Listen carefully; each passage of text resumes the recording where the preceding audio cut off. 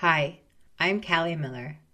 Growing up in an alcoholic home requires us to tell lies to ourselves and to others. And I've learned over the years that these lies can become toxic, that these secrets can literally make us sick, that what we never look at can never be healed, and that telling our stories and saying out loud what has happened to us can open the door to our healing. That's why I created this podcast, this space, so we can have a safe place to share our stories. You are not alone, and this is the Change of Air podcast.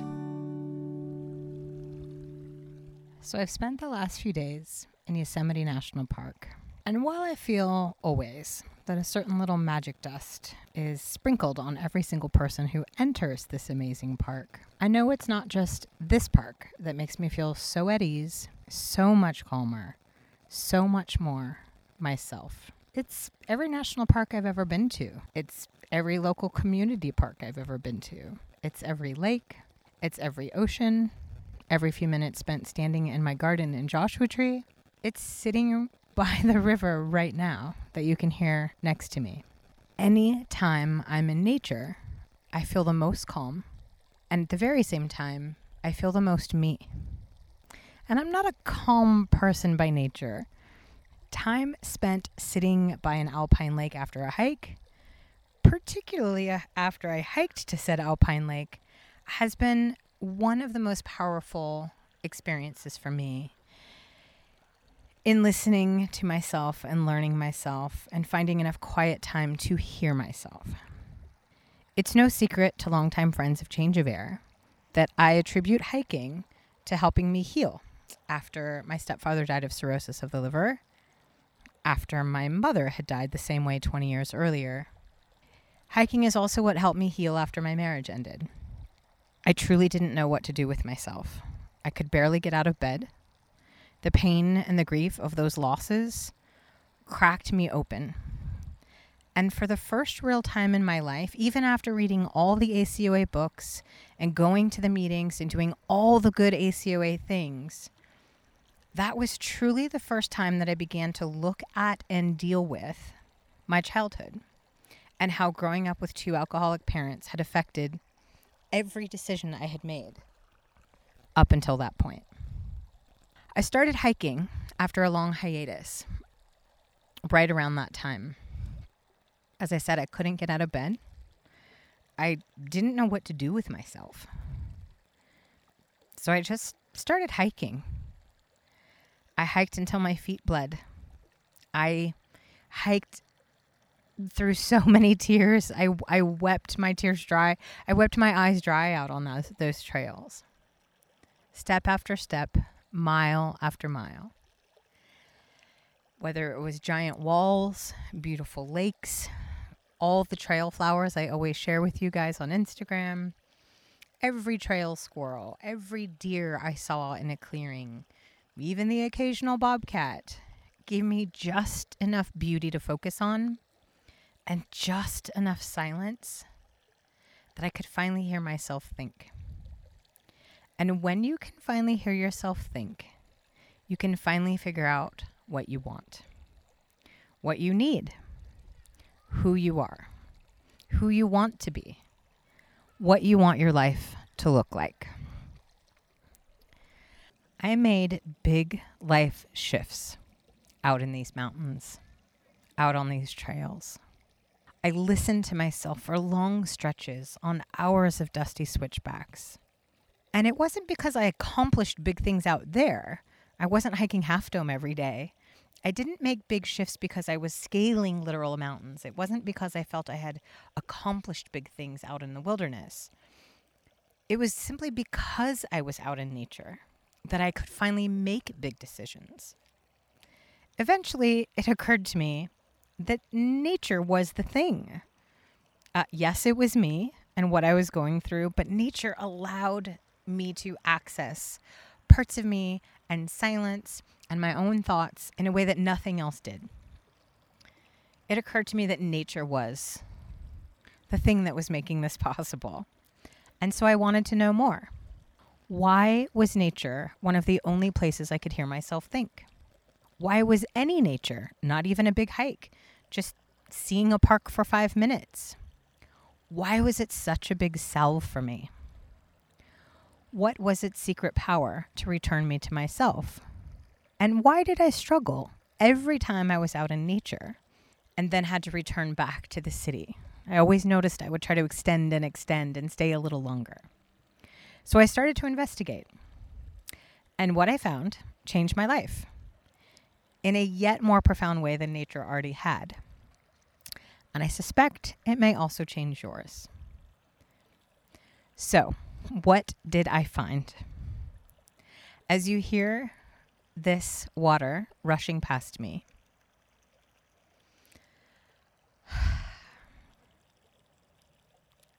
take it in.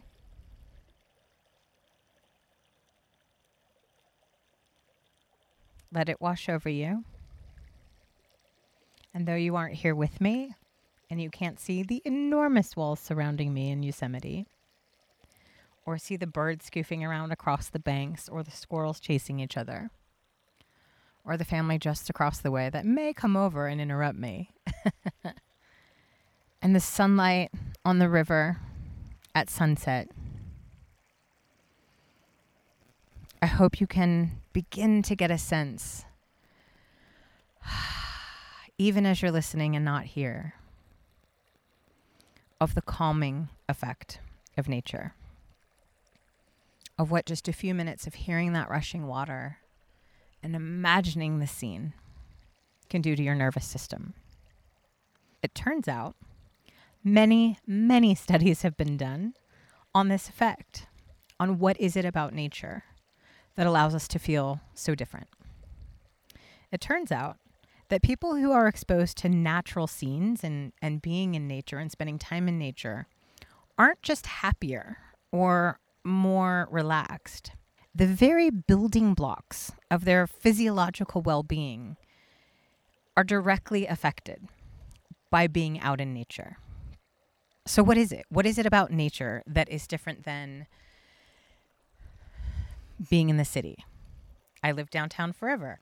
There were quiet moments early in the morning that were very peaceful, but they never made me feel the way I feel right now, sitting next to this stream, talking to you. Why is that? So it turns out that architecture has its own specific beauty.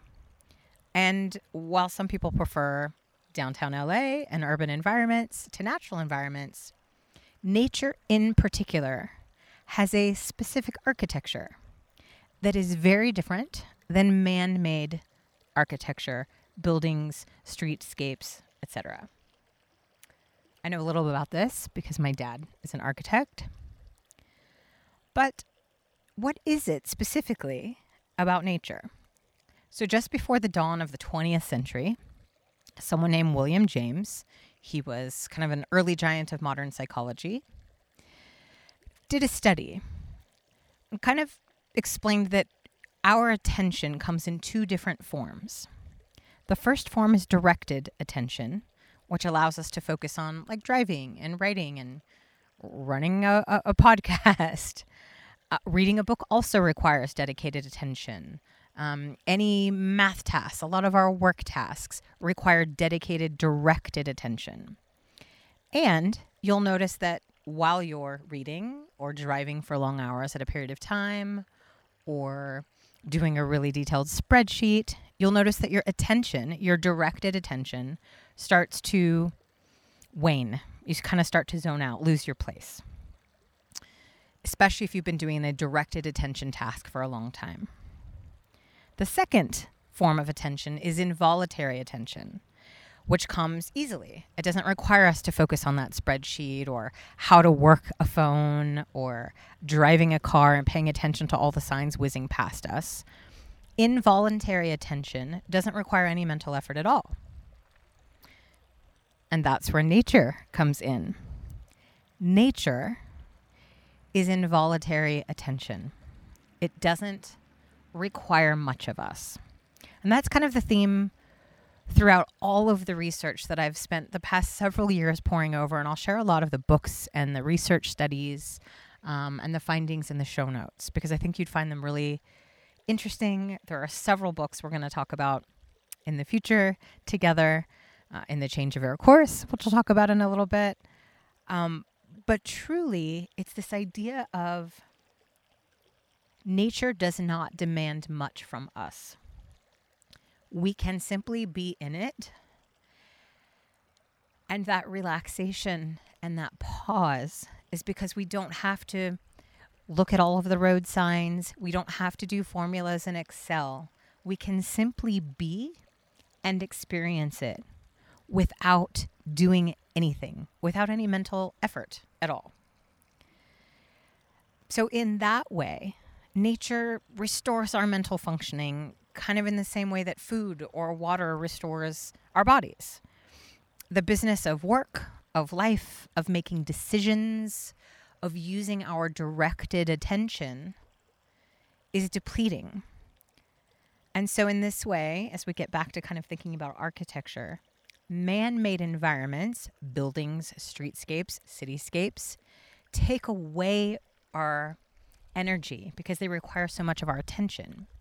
Nature, by contrast, doesn't require anything of us.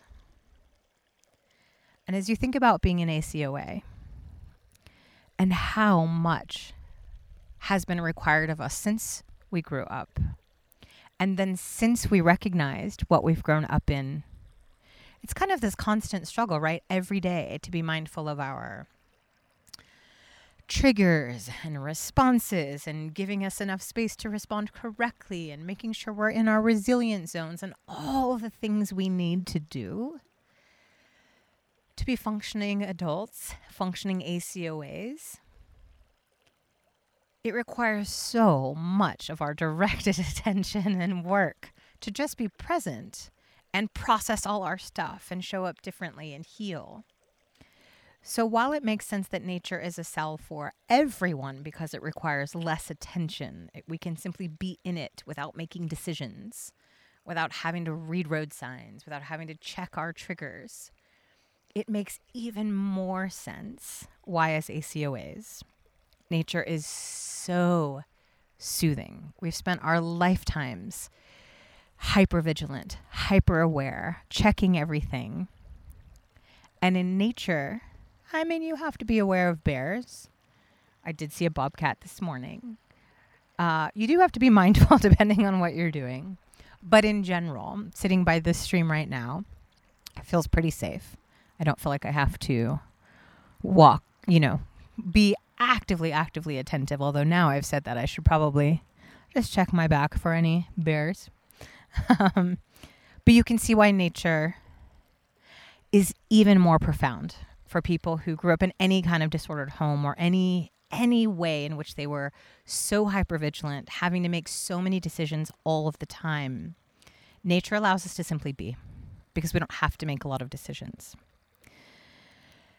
So there's this theory that psychologists call attention restoration theory, or ART, A-R-T. And it sort of posits that urban environments are draining because they force us to direct our attention to specific tasks.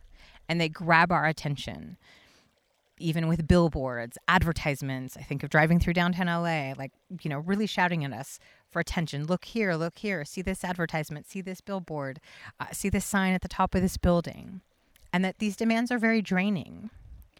These same demands are completely absent in nature. Forests, streams, rivers like the one I'm sitting next to, lakes, oceans, they demand very little of us.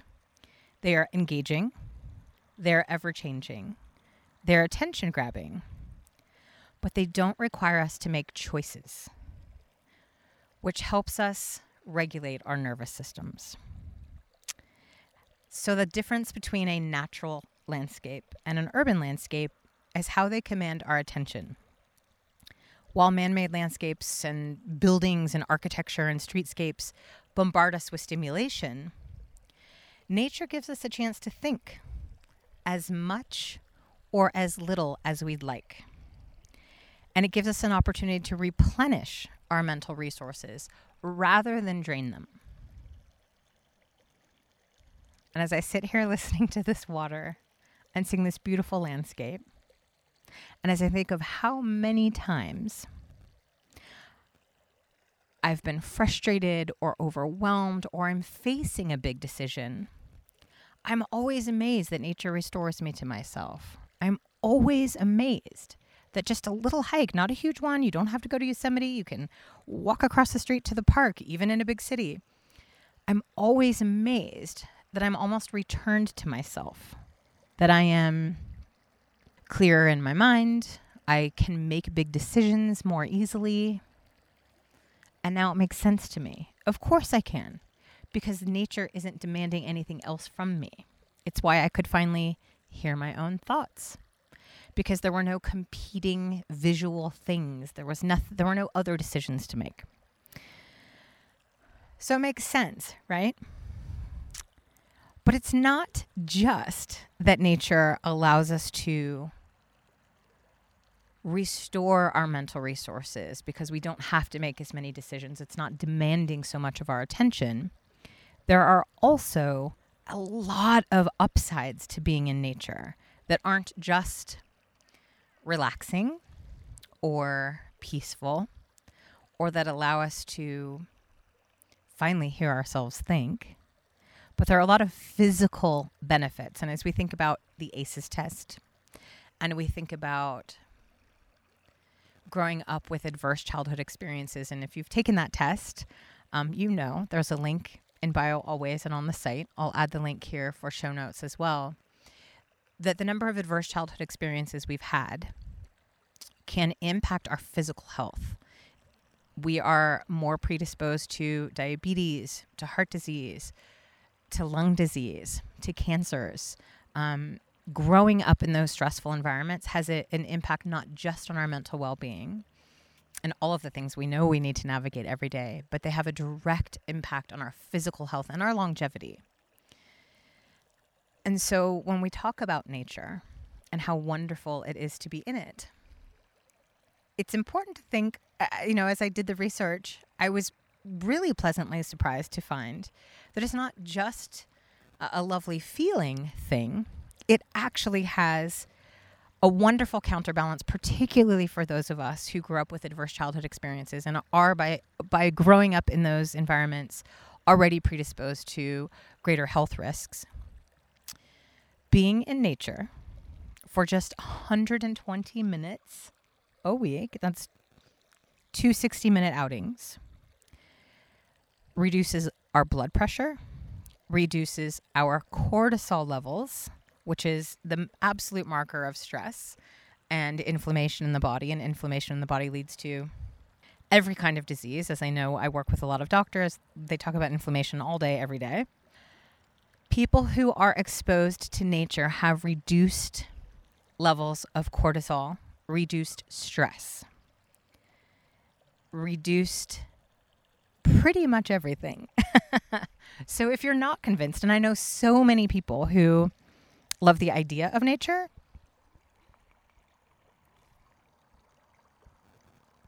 but who aren't totally sold on the idea of a hike, certainly not sold on the idea of camping, bugs, bears, whatever it is. If the nature part doesn't get you, which it does for me, as you guys know, I'm such a sucker for nature. But if the nature doesn't do it for you, maybe a few of these additional resources will do it for you. So many studies have been done, and I just want to kind of run through some of the benefits so you can kind of see how it's not just the visual, calm aspect, but maybe you'll find your way to a park if you knew the physical benefits. So some of them. In a 2008 study on the cognitive benefits of nature, found that subjects who took a nature walk did better on memory tests than people who walked down urban streets. In a 2012 study, it was found that nature walks benefit people suffering from depression. Not only that, but they felt more motivated and energized to kind of get out of their depression. A 2016 study revealed, as I mentioned, being outdoors reduces stress and lowers hormone cortisol in your body, which we which is all related to inflammation. Nature walks and other outdoor activities, according to a 2019 study, build your attention and focus and help you better perform at work, give you heightened concentration, and in this year's study, reduce your chances of developing ADD, attention deficit disorder. A study at the University of Kansas in 2012 even found that spending more time outdoors and less time with your devices can increase problem-solving skills and improve your creativity. Just a few of the upsides to spending a little time in nature. Environmental psychologists have argued for decades that there is a value component added to the human-nature relationship, and that by staying close to nature, we feel more grateful and more appreciative, like seeing what's all around us. As I look up at these walls, as I see these beautiful rocks reflected in the water and the end of day sun, that seeing all these wonders outside automatically fosters within us an urge to protect it, to preserve it, to think about our own legacy, and to be grateful. And we know from the journaling episode, and we've talked a lot about journaling, how important gratitude is in just being present and being aware of, as we struggle as ACOAs with so much, as we all know, even simply 3 gratitudes a day of, I'm so grateful to be sitting by this river right now. I'm so grateful to be in Yosemite right now. I'm so grateful for you all who are listening to this right now. Just the very act of noting what you're grateful for engenders more good things to be grateful for. Just the simple act of noticing what is good helps you notice yet more good, which eventually leads to you wanting to create yet more good. And so in the same way, a lot of studies have started to show that the very act of being in nature not only is great for all these physical benefits, for our concentration, for our creativity, for reducing cortisol levels, for reducing heart disease, all of those things, it also fosters a sense of gratitude within us and wonder. Like what I'm looking at right now is really beautiful, and I'll share photos. I want you all to see this. But whatever that is for you, whether it's a park across the street, whether it's spending a few minutes outside every morning on your patio, even if your patio is in downtown LA or any city, the mere act of witnessing nature and appreciating it fosters within us yet more appreciation, not just for nature, but for our life, for the life that we're in, the life that we're living. Even though we still have all of the challenges we have, it sort of shifts the perspective a little bit. That makes a lot of sense, and that explains so much what I feel when I'm out here in nature. Studies have also been done around breathing in nature, breathing in the woods. I'm sort of at a stream and a clearing, but I'm definitely surrounded by a lot of trees. That breathing in nature gives us a sensory awareness of our own bodies, connects us to our bodies even unconsciously in a way that we aren't quite aware of when we're moving about our busy lives in the city. Just to stand outside and breathe this fresh air connects us to our bodies, makes us more mindful of what we see, what we hear, what we smell, what we feel. It's all connected. It's all related, which makes so much sense. So that's, sort of, there's a lot of other research, which I'll share with you as links in the show notes. But I wanted to just share, since I'm here in Yosemite in particular, and this is something that you guys know I talk about a lot and certainly share a lot of my hikes and a lot of the flowers I see along the way, less the wildlife, but I share a lizard every now and then. But I really wanted to kind of put a finer point on not just this vague idea of nature and why it might feel good, but really, what is the research behind it? And I was so pleased to find that the data makes complete sense. It completely explains my experiences out here. So I hope for you, and this is something we'll do in the Change of Air course if you join us for the monthly course, a little bit of time every day in nature is shown to have dramatic effects on our mental well-being, but also our physical well-being, reducing cortisol. As you think about your life, whether you're a nature person or not at all a nature person, are there places in your day, or maybe even just your week or twice a week, that you can get outside of an urban environment with man-made architecture that requires your attention, requires decision-making, requires directional choices? And can you get yourself, again, whether you really love nature or kind of really hate it, can you get outside and see what you see? And see what you experience? And see what shifts? It need not always be a week-long trip to Yosemite. It can be as simple as standing outside on your patio, driving to a local park, taking off your shoes and putting your feet in the grass, even if it's your neighbor's grass, for just a few minutes. And in doing that, do you want to spend yet more time in nature? And if you do, and maybe it's 20 minutes, maybe it's an hour, maybe it's a day hike, maybe you include friends. I spent so much time doing it alone that I'm really comfortable in nature alone because I can really hear myself think and really kind of make big life decisions in nature. Like I know when I have a big work decision to make or a big life decision to make, without even realizing it, I'll plan a hike. Even on big stressful work days, I will just get right outside. I moved to Joshua Tree from downtown LA for a reason.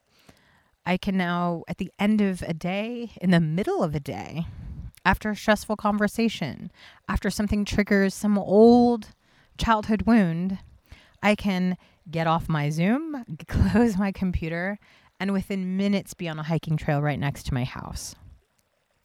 My nervous system has changed completely by being out in nature and being able to that quickly recognize I'm triggered and get outside. And I will say that for those I've introduced nature to who are not nature people at all, hate bugs, don't own hiking shoes, barely own tennis shoes, and if they do, it's just to go to the gym, they have also seen the benefits of, maybe they'll never do backpacking, maybe they'll never hike all day on a 10-mile hike, but they too have noticed that just moving into a space that requires less demand on their brain and on their nervous system has calmed them down and can be a great resource and a great tool. We talk a lot on this podcast about healing tools. What are all the tools in your toolkit? Nature is, and this is kind of how I like to think about it, it's not necessarily a way of life, although I would say it is for me. I think every vacation I ever take is in nature. Almost exclusively now that I think about it. But nature is a wonderful tool in your toolkit of healing. If you're feeling triggered, if you can't hear yourself think, if you can't figure out what you want, if you know something needs to be kind of worked out and you can't find a place, nature can be that wonderful go-to to say, instead of exercise, which is also great, and you can exercise in nature, a double benefit, think about nature as a tool in your toolkit. When can you get outside? How can you allow the environment around you to just let you be and finally hear yourself think? And I'm going to leave you with a little Hopefully you've heard the wonderful water this entire time, but I'll leave you with a little bit more. Maybe you can return to this episode again and again if you need just a little bit of silence, a little bit of water, a little bit of nature. But I encourage you to think about nature and your time in nature as a great tool in your toolkit. Whenever you need something, you need to be replenished, nourished, you need to make a decision. It's been really powerful for me. And to learn that that there are so many physical benefits in addition to just how it makes me feel, really kind of seals the deal for me. And I wanted to share that with you. So here's a little extra nature sounds. Sending you all so much love. Thank you again, as always, for listening. I'll close out with some noises of the river. There is a car very far away.